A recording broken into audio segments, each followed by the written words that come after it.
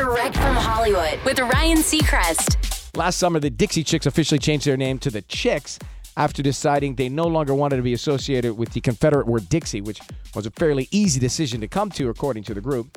What was harder was settling on their new name, even though it might seem obvious.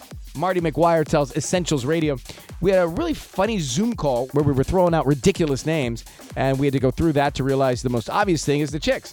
And Natalie Maines adds, we didn't even know we were carrying any extra weight until it was gone.